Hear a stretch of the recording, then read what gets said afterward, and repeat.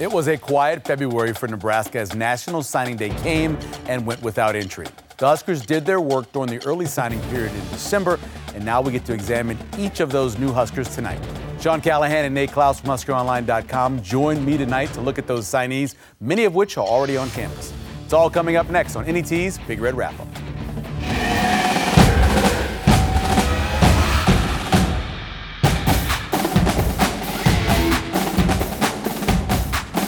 Hi, everyone, and welcome to NET's Big Red Wrap-Up. I'm Michael Severe.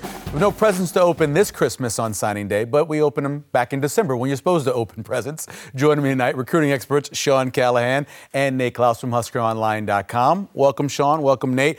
I guess it's got to be weird after 16 or 17 years of covering this for you, again, to not have anything really to do on the actual signing day. Yeah, and I think we tried to make the Avante Dickerson announcement like the only thing going on, but most of us had a good idea that he was going to go to Oregon. Right. So, there was nothing to it. And I think if you're a football coach, you don't want a lot of drama in February because usually you're scrambling. If you're trying to fill a lot of spots right now in February, that's usually because you're a new coaching staff coming in, like Scott Frost was in 2018. But yeah, most of these kids, probably 90% or more sign in December. And there's usually a reason why somebody's available late in February. And then, Nate, you have the bonus of kind of a January, late December from the transfer portal. It's almost like a new season of recruiting. Yeah, it really is. Instead of coaches going out on the road in the month of January, they were not able to do that. But the transfer portal now is a big part of recruiting. And I think we're going to continue to see Nebraska for years to come kind of try to snag a couple guys out of there each year. So in terms of that idea, you still will have, after spring now, another additional recruiting period, right? Right, as far as a portal? Kind of for portals, yeah. Yeah, and two things to factor in. You'll have junior college football that's going to take place in the spring. FCS football will take place in the spring. You'll have some forms of high school football that will take place in the spring. Right. But then the transfer portal. So everybody that goes through spring ball, there's going to be a fresh wave of prospects that enter the portal. And as Scott Frost said today, it's 1,600 names. Wow. And that might include some walk-ons in there, but it's a lot of names, no matter how you spin it. And I think in everybody in the recruiting business, we've talked about how January now has become kind of like this new season that we all have to get behind and embrace because the amount of interest and page views and traffic we had over portal week or two was crazy. There was as much interest in that as you would normally see during the recruiting season. We'll get more into the comings and goings in a second, but first, we want to know what you think this 2021's Nebraska football recruiting class. Send us an email with your comments or questions, or reach out via Facebook and Twitter. We'll check on those as well and monitor them all tonight. Here's this week's all-new sideline survey. How concerned are you with the transfers of Wan'Dale Robinson and Luke McCaffrey? Very, a little, not concerned, or would you like us to ask you next year when you know exactly what it means for them to be gone? Head to our website right now and cast your vote. All right, we're going to start with losses or gains first from the portal. Which one you want to go with first? The news is about the losses, right? Wan'Dale Robinson and Luke McCaffrey being the big two. What was that like for you guys on the message board first and the reaction of people when they found out about Wan'Dale and then found out about Luke? Well, what I found interesting on both is a lot of fans and insiders on our board knew more about this than Nebraska's coaches probably knew. Mm-hmm. And I think with Luke McCaffrey, they were led to believe internally that he was sticking around and he was going to stay. And even it got to the point where he told Scott Frost that he planned to opt out but still come back after because he was going to opt out for COVID reasons. Then the first day of classes started. He solidified his scholarship money and things for the semester. Then he opted out. Then he went in the portal right after that. So I think that was interesting. Same thing his brother did at Michigan. Same thing his brother did. His brother waited till classes started the Tuesday after Martin Luther King Day. Then on Wednesday went in the portal. So he secured his scholarship and stipend check for an additional semester to graduate at Michigan. So that was an interesting move. That what they did to take away that scholarship.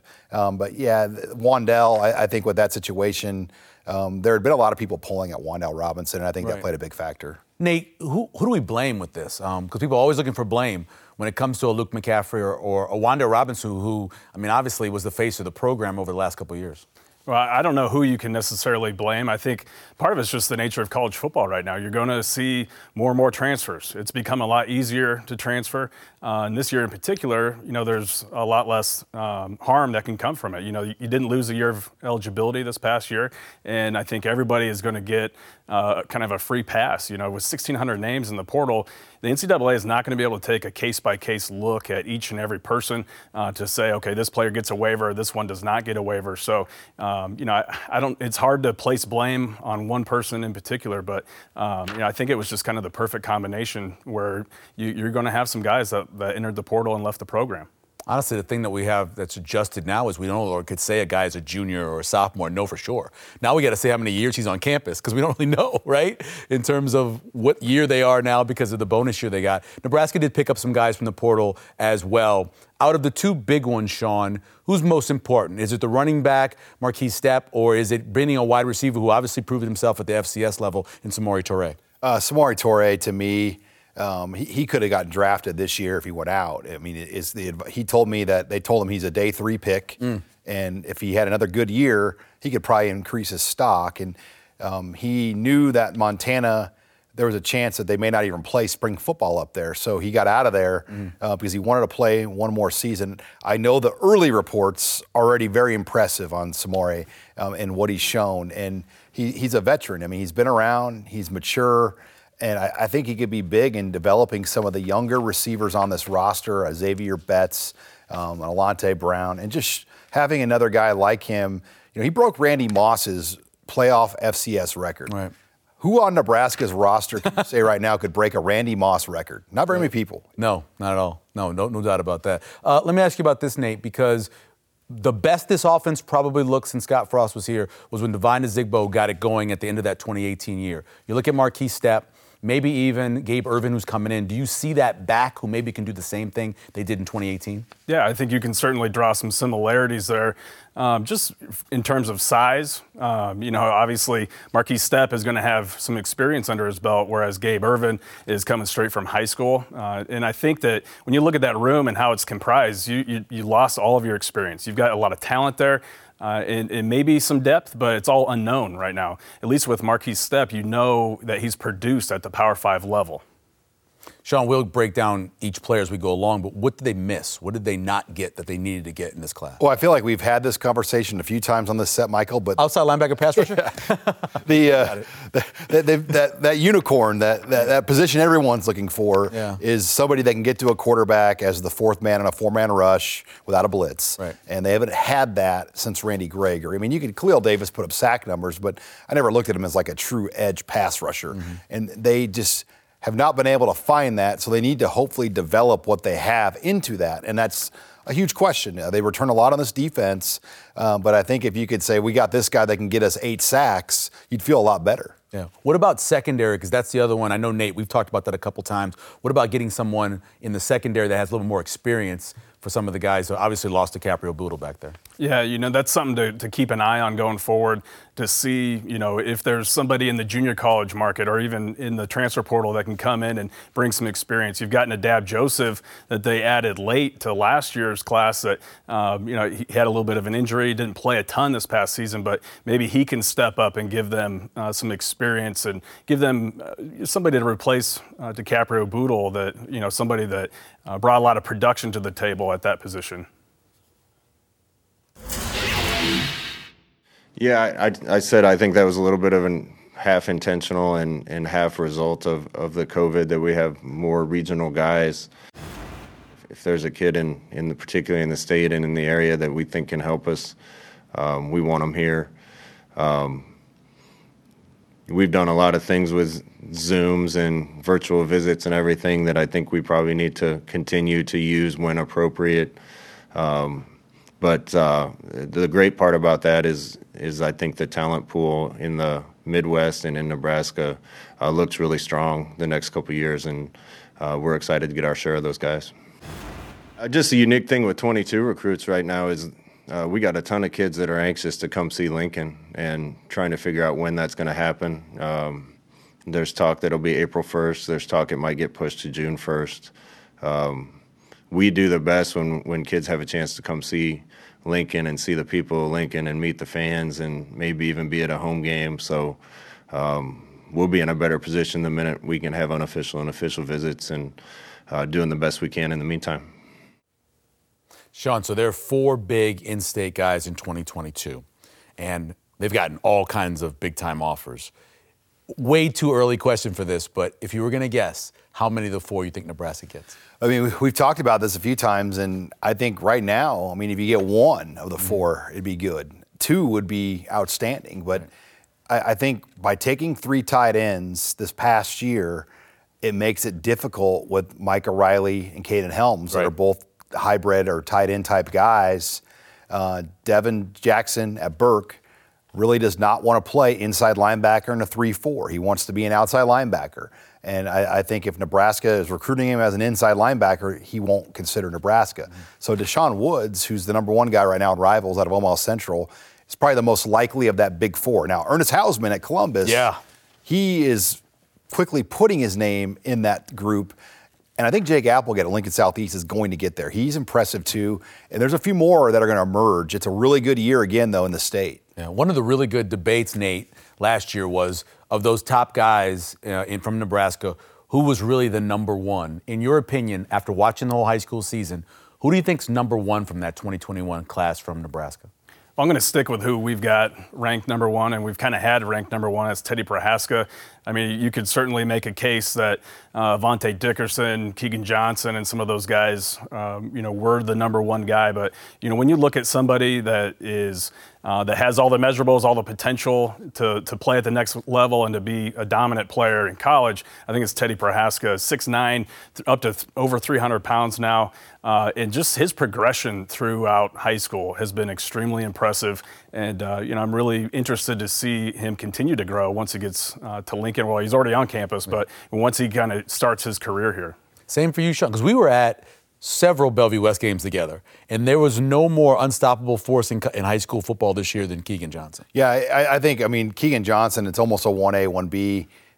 You think about, at the beginning of the year, I'm like, this is a loss, but, it's not going to hurt Nebraska. When I watch Keegan this year, I'm like, wow, this guy's going to cause Nebraska a lot of problems, and he's going to be that guy when Iowa takes the field for 4 games against the Huskers. He's going to have a chip on his shoulder. He's going to be fired up for that game. And, he had, to me, the best season of any player in Nebraska Class A football. You could argue is Keegan Johnson. One last question before we take a break, but Avante Dickerson, how big of a loss is that, not getting him at the last minute and him going out to work? The perception is the loss. You could go and listen to some national radio shows on ESPNU radio. They were ripping Nebraska for, not getting Avante Dickerson, how this is tragic. But they tried, and they came close. They tried, and they never really made an impact, didn't he? He's kind of one of the reasons why he decommitted from Minnesota. They really got back involved. And I just think Avante didn't grow up following Nebraska football. They're not a family that watched a lot of college football, so he didn't have a strong affection towards a particular coach or a program. It was a lot of work, and he was always going to do something different. The way he committed to Minnesota was different. The way he didn't sign on signing day was different. So nothing was normal with how Avante handled the process. So no, I'm not surprised that he didn't end up at Nebraska. And sure, I think perceptually it's a hit, but I think maybe he'll be a better fit in the Pac-12, and that's probably what sold him. No doubt about that. Coming up next, we'll break down the new recruiting class position by position, starting with the offense. As we go to break, enjoy some of the images from the 2020 season, courtesy of Hail Varsity. Stay with us. We're right back.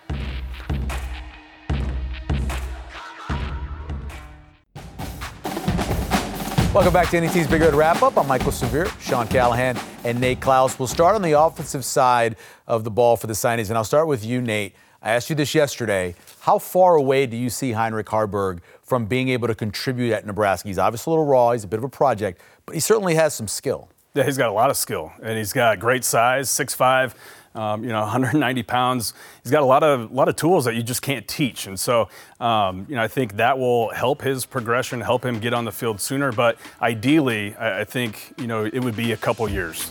He's making the transition from Nebraska Class C1 football to Power 5 Big Ten. That's going to be a bit of a transition, I think. Just the speed of the game in general. But you're right. He's got all the tools. He's a dual threat guy with tremendous speed, and he's got a live arm. And he can throw the ball a long way. And so, everyone who's clamoring for Nebraska to be able to push the ball down the field, Haarberg is somebody who's going to not have a problem doing that at all. How did he pop up on the radar for Nebraska? Well, his name got out there. Like, I first heard about him, or we did, Mike Vedral, Noah's dad. They do a lot of that quarterback training. And when Haarberg was a sophomore, I was making my tour around Nebraska at that time, and he goes, "This kid at Kearney Catholic, Sean, I've been around enough. He's got something." And so I'm like, well, I called up Coach Harvey. I'll be in Kearney this day. Let's see him. And he was just a young kid. I mean, skinny, gangly, awkward. But you could tell he had the toolbox, and he's worked really hard. I mean, to be a Class C1 kid and go Power 5 as a quarterback, hasn't been done since Scott Frost. Yeah, he's a very talented kid. And he looks a lot like Justin Herbert looked when he was a young kid coming out of high school. Gabe Ervin, we'll start with you with the running backs. A lot of young running backs, and you throw in Marquis Stepp. Where does Gabe Ervin fit in, you think, as a freshman? Well, he's a competitor. He's very confident. I mean, I've talked to some people that have been around him on campus already, and they're like, yeah, he's got the right level of confidence. I think they went out bowling as a team, and he was teamed up with some older guys. And, he was already like, they liked him already. The older guys on the team are really impressed with him. So he's going to get a clean look. I don't know who you would even give the first carry to, if it's just Ramir Johnson or who the guy that Michael would even get, Ronald Tompkins, Marvin Scott. Nobody, Marquis Stepp. Yeah, nobody today would be the lead horse, but Stepp would be the guy with the most Division I experience. Does Gabe remind you a little bit of watching Devine Ozigbo come out of Texas, Nate? Yeah, he does. I think there is certainly a lot to draw comparisons there with. He can catch the football out of the backfield, which is something that Devine did an awful lot. And he's a north and south runner. He's somebody who can run between the tackles very well. He does not do a lot of dancing, and he can make somebody miss, or he can run somebody over in the hole. And I think that's something I really like about him. He's got some pull away speed too. So I think just with his size coming out of high school, there is a lot of comparisons there with Devine Ozigbo. I also like he played in some I-back situations with a fullback in front of him, so he knows how to handle a lead blocker. Let's start with the wide receivers now, and I know your favorite, I think out of the three, Nate, was Camonte Grimes. Size actually, the kid's coming in looking like a college player already. Yeah, he really is. And, I like all these wide receivers, but Camonte Grimes is somebody I'm really intrigued with. 6'3", 200 pounds. He's got tremendous hands. He's a two-way player at his high school there in Naples, Florida. And just somebody who makes plays. And to go along with that size, he's got really good speed too. And, I think there's a lot to like about him. Nebraska has obviously placed an emphasis on adding some bigger wide receivers into this program, and to get a guy like Camonte out of Florida, which I know makes some people cringe. Yeah. But they kept it pretty honest with him, and they're very blunt about what it's going to be like when it gets to Nebraska, and if he was up for that challenge. And he's somebody who not only was up for it, but really embraced that. Good competition in Naples? That's what I wonder about. It's straight across the peninsula from Miami, 2 hours away, but it's a long ways away from Miami as far as what they see. But it's not Miami competition, but it's still really good. I think all of South Florida is high-level competition. But like Nate said, the size of all these receivers tonight, Michael, 6'3", 6'4", that emphasis was clear what they're trying to do to that room. Based on the tape, Sean Hardy looks the fastest of the three guys. What do you think about him? Yeah, once again, another guy, 6'3", 190, a Georgia kid. Nebraska's had a lot of success in the state of Georgia. You're right, Michael. I think the speed's there. You know what kind of kid you're getting. Nebraska's had really good success in Georgia with the players they bring in. Honestly, if you could pick the three-star out of Georgia or Florida, a lot of times the Georgia kid tends to be the better fit at Nebraska. Yeah, I agree with you. The thing about him, Nate, is that every time he caught a touchdown, he flipped the ball to the official. I love that about him. You can tell that the kid is already pretty mature, I think. He's very mature, and he's a coach's kid. He's been around the game for an awful long time, and so I think those are some of the intangibles that Nebraska looks for in players, and they're getting a lot of those intangibles with Sean Hardy, and he plays good football in Georgia too. So we talk about the football in Texas and Florida and in Georgia. They're in Camden Academy. They played some of the top teams in the state. Nate, Latrell Neville is, I think, in the end, will be the best of the three, in my opinion, watching his tape. What do you think about the kid out of Texas? Well, he's extremely skilled, first of all, and I know that he's an extremely hard worker, too. And to go along with that size, he knows how to use his body. He can go up and get a football. He's got no problem blocking on the edge, which I know is something that Nebraska fans are probably excited to hear about. But again, he played a high level of football, and I don't know if he's necessarily going to be someone that's going to take the top off of the right. defense.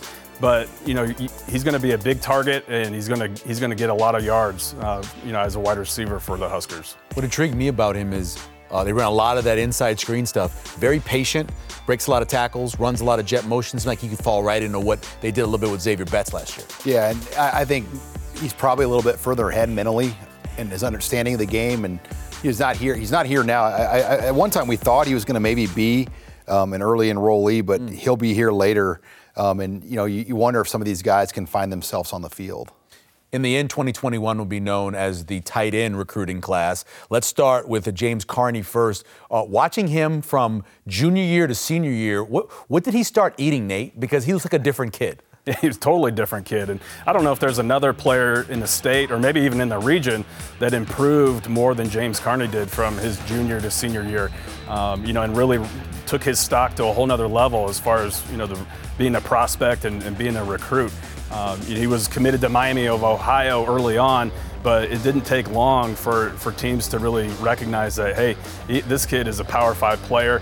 And when it really clicked for me is when, you watched James Carney go up against Thomas Fidone at the Warren Academy Showcase over the summer. Mm-hmm. And the measurables were very similar. The testing numbers were very similar. And they made very similar plays on the football. And so that's when I was completely sold that this is somebody Nebraska needed to go after. And maybe took a little longer than what some people would have liked as far as that offer. But, the other thing I really respect is as soon as that happened, he didn't mess around. He jumped on that offer.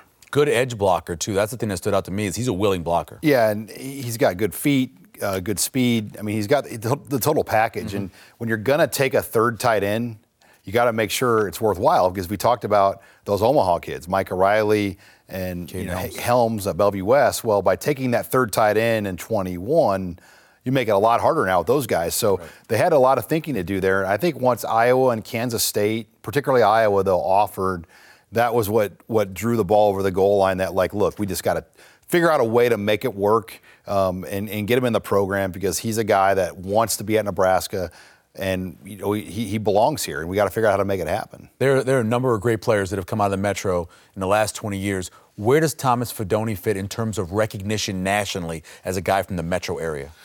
As far as the Rivals ranking era goes, I mean, Baker Steinkuhler was in Lincoln. It was a 5-star. Uh-huh. Trevor Robinson was the #1 guard in the nation that went to Notre Dame. Right. But there haven't been – Niles Paul was top 100, top 50-ish guy. But, yeah, I would say he's right up there as one of the best. I mean, he's the #1 tight end in the country on Rivals.com. He did it all for his team this past year, and he literally had every offer in the country. I mean, I don't know if Alabama ended up offering him or not, but he had about every other offer other than Alabama and maybe Ohio State. Yeah. You're doing his measurables, Nate. The one that you need to add in there is confidence. He doesn't lack confidence at all. No, he doesn't lack confidence. And that's one thing I really like about him, along with his competitiveness, outside of how tall he is, how fast he is, and how good of a pass catcher he is. He's very confident, and he is the ultimate competitor. I don't know if I've talked to too many prospects that like to compete as much as Thomas Fidone does. And and I think that's one thing that's really going to help set him apart is, what he brings to the table just outside of the football field. I think he's going to be a big, big leader for this team for years to come. He's such a mismatch, too, in the red zone or on third down. So, A.J. Rollins, if I would have asked you a couple years ago, Nate, about him, would you have thought basketball player or football player? Basketball, no doubt, a couple years ago. But he has really improved his game, and you could see it year by year. And I think you could see the most progression this year as a senior. He was somebody that didn't necessarily love contact, I think, as a sophomore, but he really grew into that and was a willing and more than capable blocker for Creighton Prep this year as a senior. And he's really doing the little things that I think is something that really stood out to me, watching him as a senior on film. And someone who plays both ways and is just an overall tremendous athlete. Any chance you think that he ends up being an outside linebacker, stand-up guy in 3-4?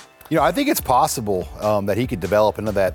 I saw some flashes. I watched him play at least 2 games this year in person. Yeah, I saw him twice too, yeah. And when he was doing the third down pass rushing, getting up in the air, disrupting plays, you could see it. You're like, okay, like this Against Millard West, he had a couple plays. This might be there for him where he could be an outside linebacker, but I think he's going to have to develop redshirt, fully commit to a weight room. But there's a lot there, and I think when Nebraska offered him going into his junior year, that kind of turned the light bulb on, that they came in with an offer when a lot of people told him, like, you know what, you need to work a lot harder to get noticed. And they saw something going into his junior season, what led them to offering him right away. Let's go to the place where Nebraska really was built over the great years, and it's the offensive line in the pipeline.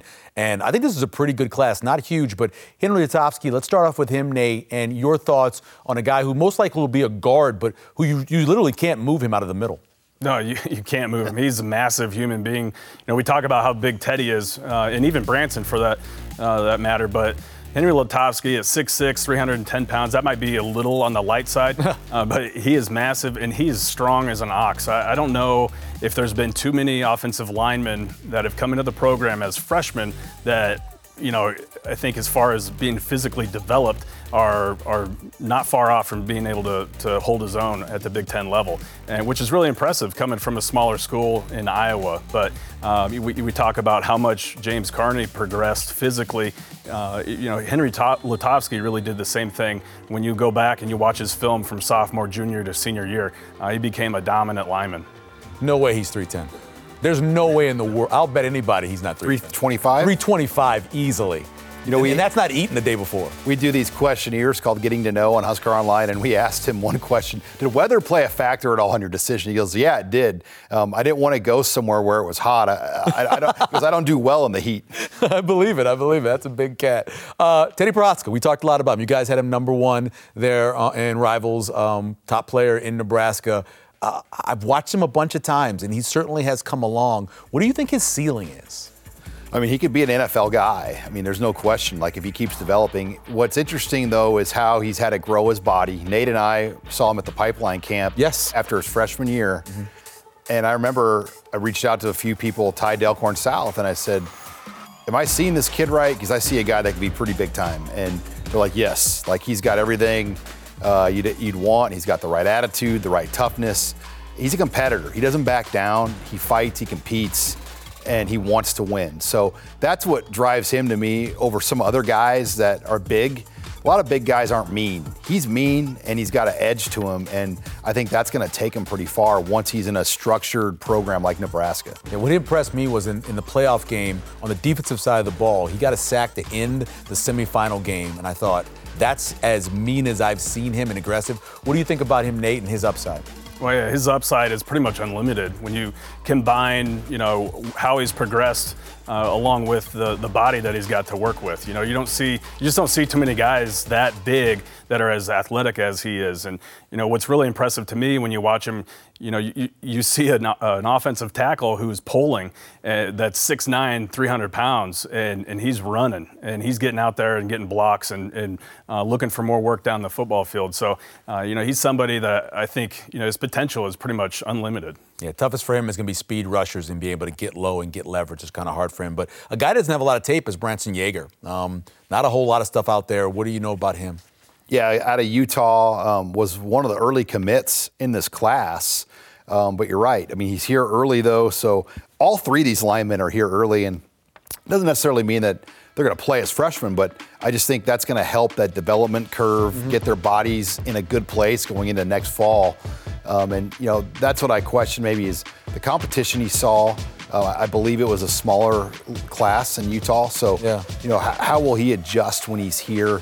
But he's been a great fit in this class. Like, there's a group of 8 or 10 of these kids that literally talk daily, and he's a part of that group. And I'm excited to see kind of what they can do with him. The last guy out of Utah, Nate, was it the transfer out of Snow College? Who's the last person out of Utah? Yeah, well, Vaha Vanuku was the the grad transfer. But, going back to that, there was an outside linebacker. I'm drawing a blank on the name right now. Outside linebacker. Jared Afalava. Yeah. Oh, Afalava, right. I thought he was Arizona. Okay. That makes a lot of sense. Who was the offensive lineman? Ryan Bingham. No, out of Snow College. He's the one who ended up getting punched by Ndamukong Suh. Victory Haynes. Victory Haynes. That's what I was stuck in my head. So overall, let's talk offensive, kind of wrapping it up. If you add in Stepp and you add in Toure as guys who obviously are contributing, where do you kind of rank this offense in this haul they brought in 2021? Well, I mean, those are, in my opinion, if they had rankings, they'd be 4-star additions to the roster. If they were like JUCO type additions or whatever. You've added essentially, in my opinion, either the number 1 or number 2 receiver in the portal, and probably one of the top 2 or 3 running backs in the portal. And a lot of people wanted Toure and a lot of people wanted Stepp. So I do think it pushes this class up pretty high. I don't see any just huge glaring holes. They clearly weren't looking for a Wan'Dale Robinson type receiver this year. They feel like they have enough of those guys. They wanted beef, they wanted size, and they wanted a bigger running back, and I think they got all those things. You know what adds to this, I think, Nate, a little bit is Will Nixon not playing last year. You can almost slide him into this class, and he is the guy that's kind of Wan'Dale Robinson. I think if you add him in, it even makes the class even better. Yeah, you really do. You could count him as that slot receiver in this recruiting class since he went down with that knee injury, and none of us have really seen much of him, but he put up great numbers down in Texas. He's another coach's kid, and prior to that injury, we were hearing a lot of good things about him. So he's somebody who is going to be you could very well consider a newcomer to this class. We'll take a short break. When we come back, the most important side of the ball, at least for the fans of the Black Shirts, defensive side of the ball up next. But as we go to break, we take a look at the season that was with video, courtesy, pictures from Hail Varsity. We're back soon.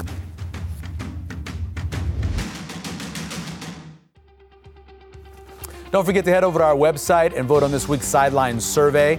How concerned are you with the transfers of Wan'Dale Robinson and Luke McCaffrey? As of right now, about 32% of people say very, 21% a little, at 37%, which is leading it, not concerned at all, and then 10% say, hey, you know what, just ask me next year.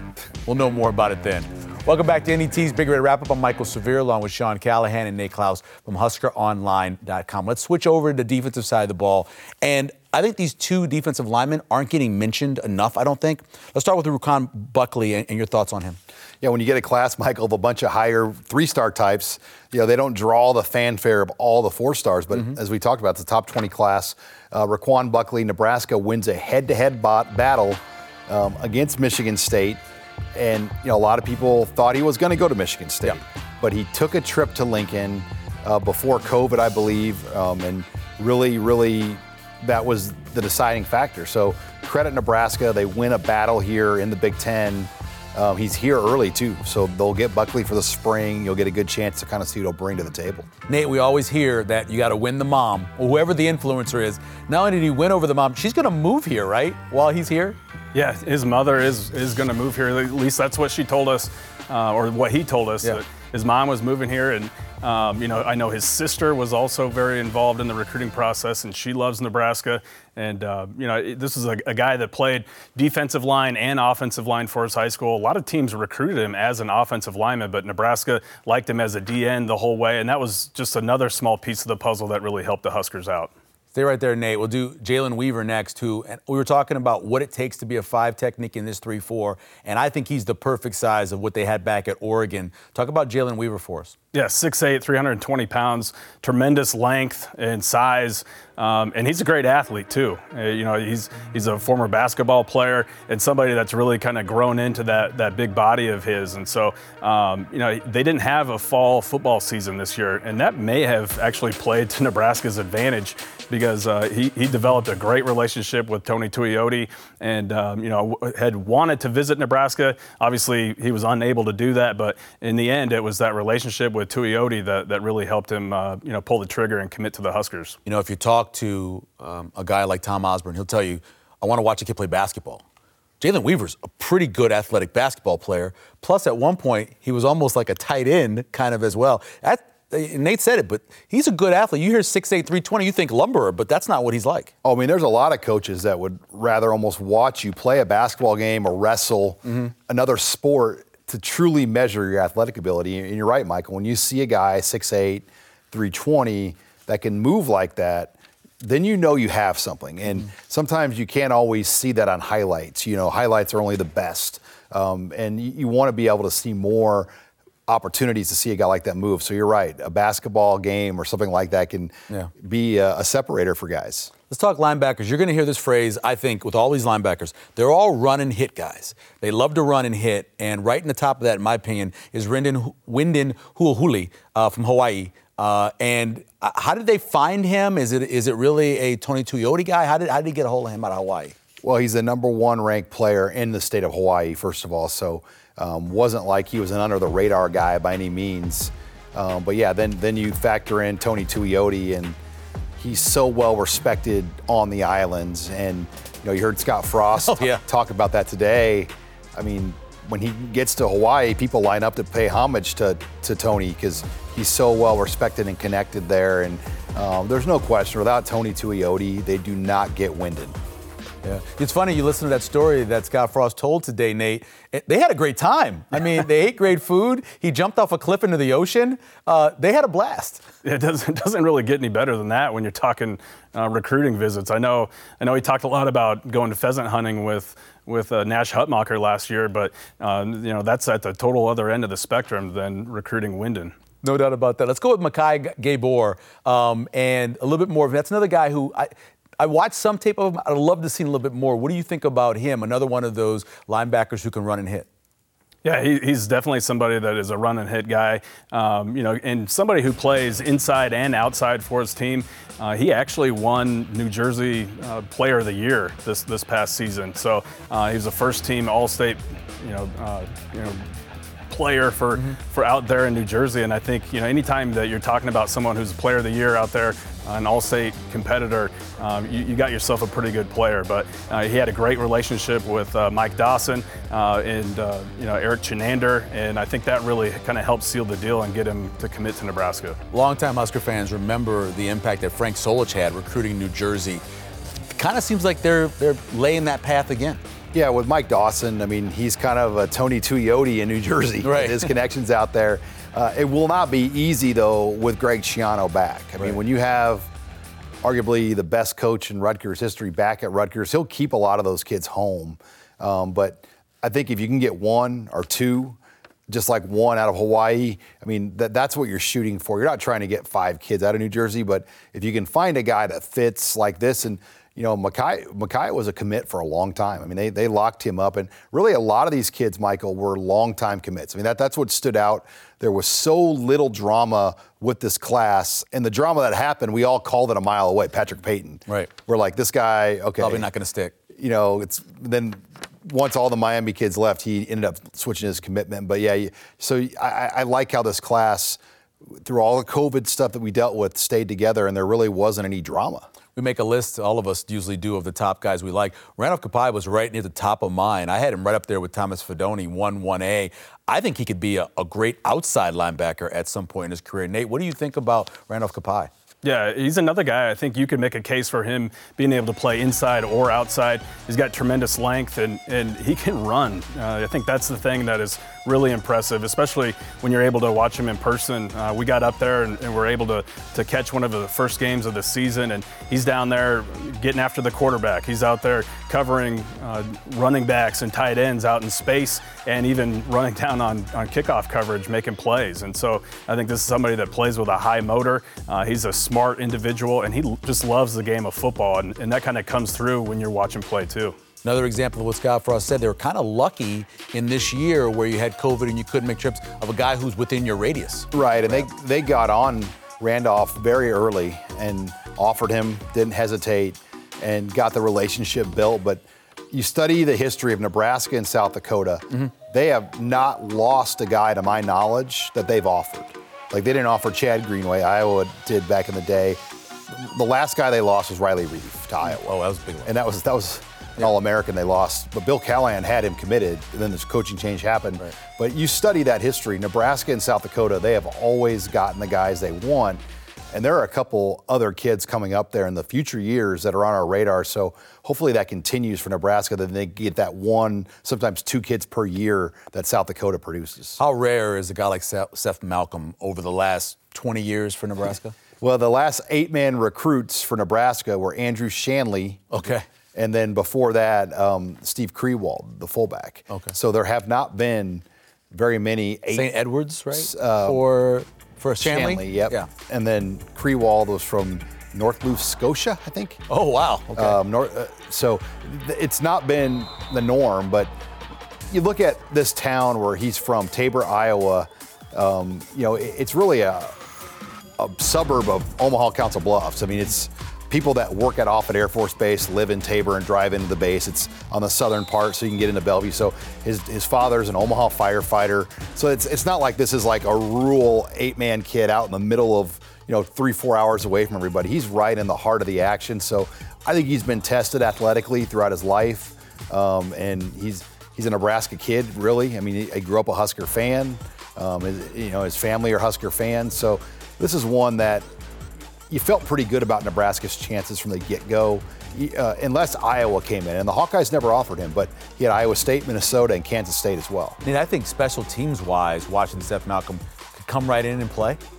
Yeah, I think so. I think, and you can probably make a case for all the linebackers to be able to come in and make an impact on special teams right away. But especially Seth Malcolm, he's got great size and speed, and somebody who's been so productive at the high school level. There's no questioning his overall commitment, and I think he's definitely somebody that would love to make an early impact on special teams. Talking defensive backs, I think if you said, let's build a defensive back, he's going to look like this to be perfect for a safety, Kobe Bretz could be the guy. Nate, I know you saw him in person a number of times. What do you think about Kobe's potential? Yeah, I think his potential is unlimited. He's somebody who has not played a ton of football, but the football he has played here, especially over the last 2 seasons at Westside, was at a very, very high level. And another player that's done it all. He's been a receiver. You're watching him here as a kickoff returner, and then this past year as a safety, he was unbelievable. Made plays all over the field. He's somebody who loves to come down and hit. He's somebody that in coverage can make a play on the football in the air. He's just a playmaker. And I know watching him as a junior, every game that I went to, I came away just wanting to know more and more about Kobe Bretz, and to hear that he's a state champion diver. That's not something that you typically hear, but it speaks to his athleticism and overall body control too. Shawnee, maybe it doesn't get mentioned as much because of Avante Dickerson, maybe overshadowed him a little bit. But could you see him also being a guy who grows into a linebacker? Because he's got the frame. Maybe a JoJo Domann type guy? Yeah, I think he could fit that hybrid role. And you mentioned Avante Dickerson. Those 2 guys back there together, I don't know if I've seen a better secondary in Nebraska high school football. And as far as they did not allow big plays, right? Because when you have 2 guys back there like that, nothing's getting by those 2, and if it is, they're going to run it down pretty quick. So that was a special group back there. It played a huge part, and I think if his academics were in line a little bit earlier, he would have had as much fanfare and early offers as Avante Dickerson. Mm-hmm. A lot of teams wanted to see kind of his next semester grades. Then that's when all the offers locally came in with Nebraska and Kansas State and some others. But there's no doubt, he's got NFL ability, and you see that in him. And you talk about the diving highlights. I'm sure if he ever makes it to the NFL, they'll find those diving. Yeah. Any team might get a call to find those archive state diving highlights. Yeah, Kobe and Avante Dickerson is the reason why they won that state title. They both made huge plays in the semifinal to make them get to the final. Let's talk about Marcus Buford, who I had just outside of my Super 6. I think he's got a ton of potential. Where do you see him, Nate, playing, at least starting off at Nebraska? I think starting off, he's a corner for Nebraska, and I think you want to throw him out there and see how he can handle being on an island, and I think he's athletic enough. He's got the size to be able to stick there too.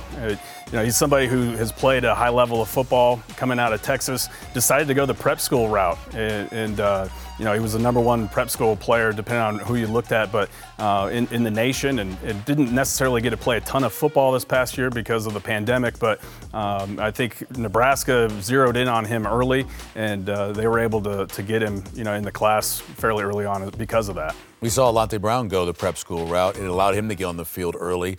Could Buford be a guy you think will fill early? He's got a chance. The fact that he's here now early, Eric Chenander, we talked last week about just the class, and he said, I'm excited to see what he can do this spring. I mean, they have an open corner spot right now. And, Quentin Newsome's there, and you've got some other veterans like Braxton Clark returning. Like injury. But Buford could get a look. I mean, they're excited because he's not a freshman. He's an older guy, and this is the second straight year they've signed the #1 prep school player in the country on Rivals.com. Mm-hmm. And then you have Malik Williams, a guy who did make my Super Six, a guy who I believe could be a really good corner in the Big Ten. Give me your take on him out of Buford High School, not named after Buford, who they brought in.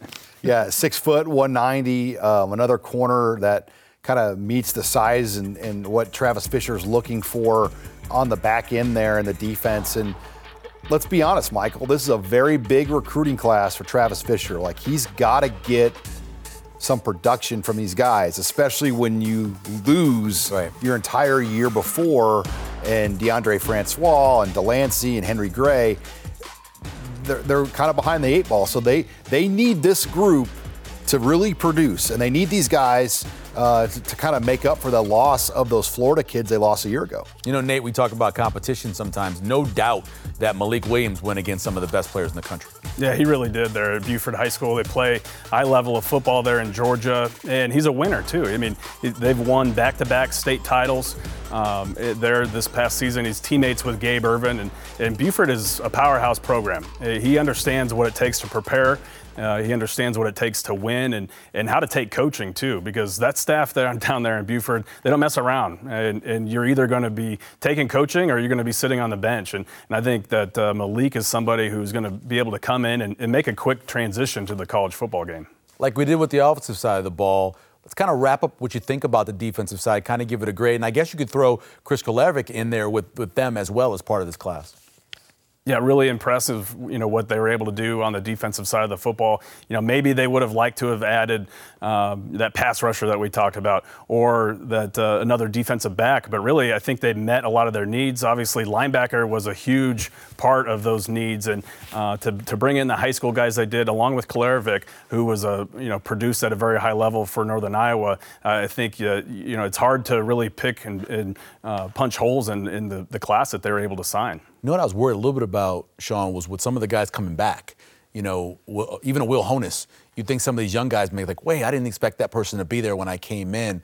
How's that whole dynamic, you think? Yeah, the area I worry is safety. Mm-hmm. Noah Pullagates, particularly, and guys like that. How do you keep him engaged another year to develop? Because I do think they have 3 pretty good young safeties. Isaac Gifford is in that group as well. Then we saw Miles Farmer last year, and then Noah Pullagates.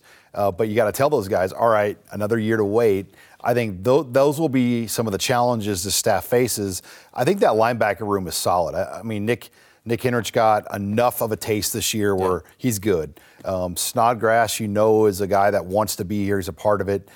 So I feel like they're okay. Luke Reimer had a great year. Luke Reimer. Yeah. I feel like the linebacker situation and even the D-line, it's probably the safety position on defense that you worry about keeping. Noah Pullagates would be the one just because he came in so highly touted, had some adversity, had an injury, and he was going to miss last spring anyway. Right. So it'll be interesting to see where he's at this spring. Which position would you say, Nate, heading into 2021, do you feel most comfortable about in terms of what you know about them and what the starting group will look like? I'd probably go with that defensive line. I think that was kind of a big question mark last season, but those guys produced at a high level, and they're pretty much all coming back. I think that you look at the pieces that Tony Tuioti has to work with there, and now the depth that he has there. I think that everyone is feeling pretty good about what those guys are going to be able to do. What about if you can't have defensive line, what are you going to take? I'd go linebacker. I mean, just the group in general.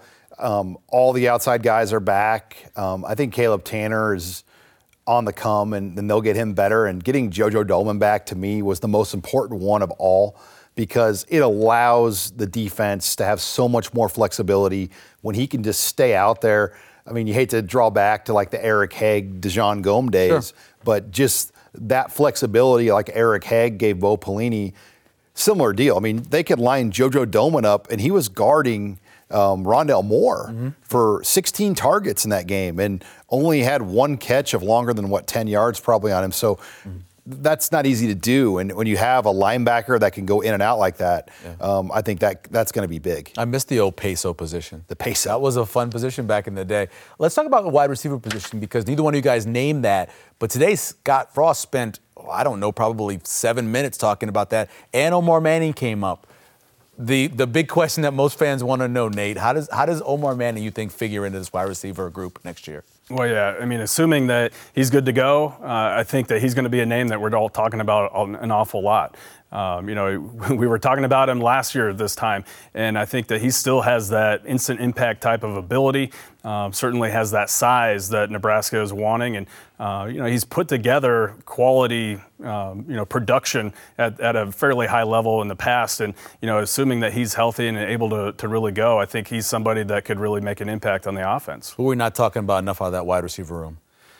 I think Xavier Betts is really due to do more. But Omar Manning, when you go back to him, I think just practicing this spring, can he practice all 15 practices and go through the reps? Because we don't get to see these things, Michael. But my read is he's not practiced much at all. Right. So can they actually practice Omar Manning this spring? Will be the first step there with him. But Torrey and what he brings. That's going to do a lot. And then those tight ends, when you add Fidone with Austin Allen, with Vokalek, I mean, that's a pretty good group of tight ends that Nebraska's going to trot out there in 2021. Last thing from you guys, what do you think happens in terms of backup quarterback, Nate, when you look at maybe after spring or after the junior college season? What do you think happens backup quarterback-wise? Well, yeah, I think that's probably the biggest question right now remaining for Nebraska with those two spots that they have left.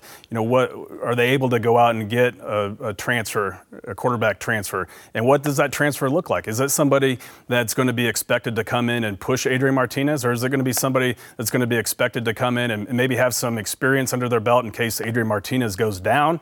I think that's kind of the $10,000 question is what that looks like. But I think there's no question that Nebraska's got to at least look at what's out there and if it makes sense to bring somebody in. And, and also going through spring football, what does Logan Smothers look like? Yeah. Is he going to be somebody that is able to step in and be that backup and be somebody that could step in without much of a drop-off if Adrian Martinez went down? What happens with that quarterback position, you think, Sean?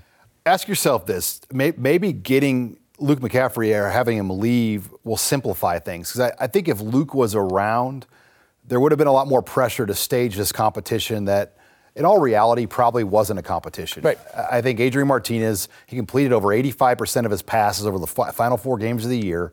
He only threw 1 interception over the final 6 games of the season.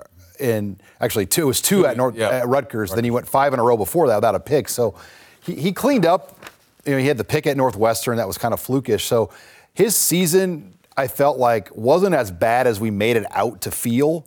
Like, it wasn't a bad year. I think the Northwestern game felt more like an overreaction. And you just wonder, if they start Adrian against Penn State and Illinois, is the season different than the way it ended up? They beat Illinois for sure. Spring's going to be really fun. Nebraska volleyball is back on NET tomorrow evening as the Cornhuskers take on Maryland. You can watch that Big Ten matchup tomorrow night at 6 p.m. right here on NET. Well, that'll do it for us. Another season of Big Red Wrap-Up. It sure was a really interesting one we'll probably never see again. For Sean Callahan and Nate Klaus, I'm Michael Severe. We'll see you for another football season next fall on NET's Big Red Wrap-Up. Good night, everybody.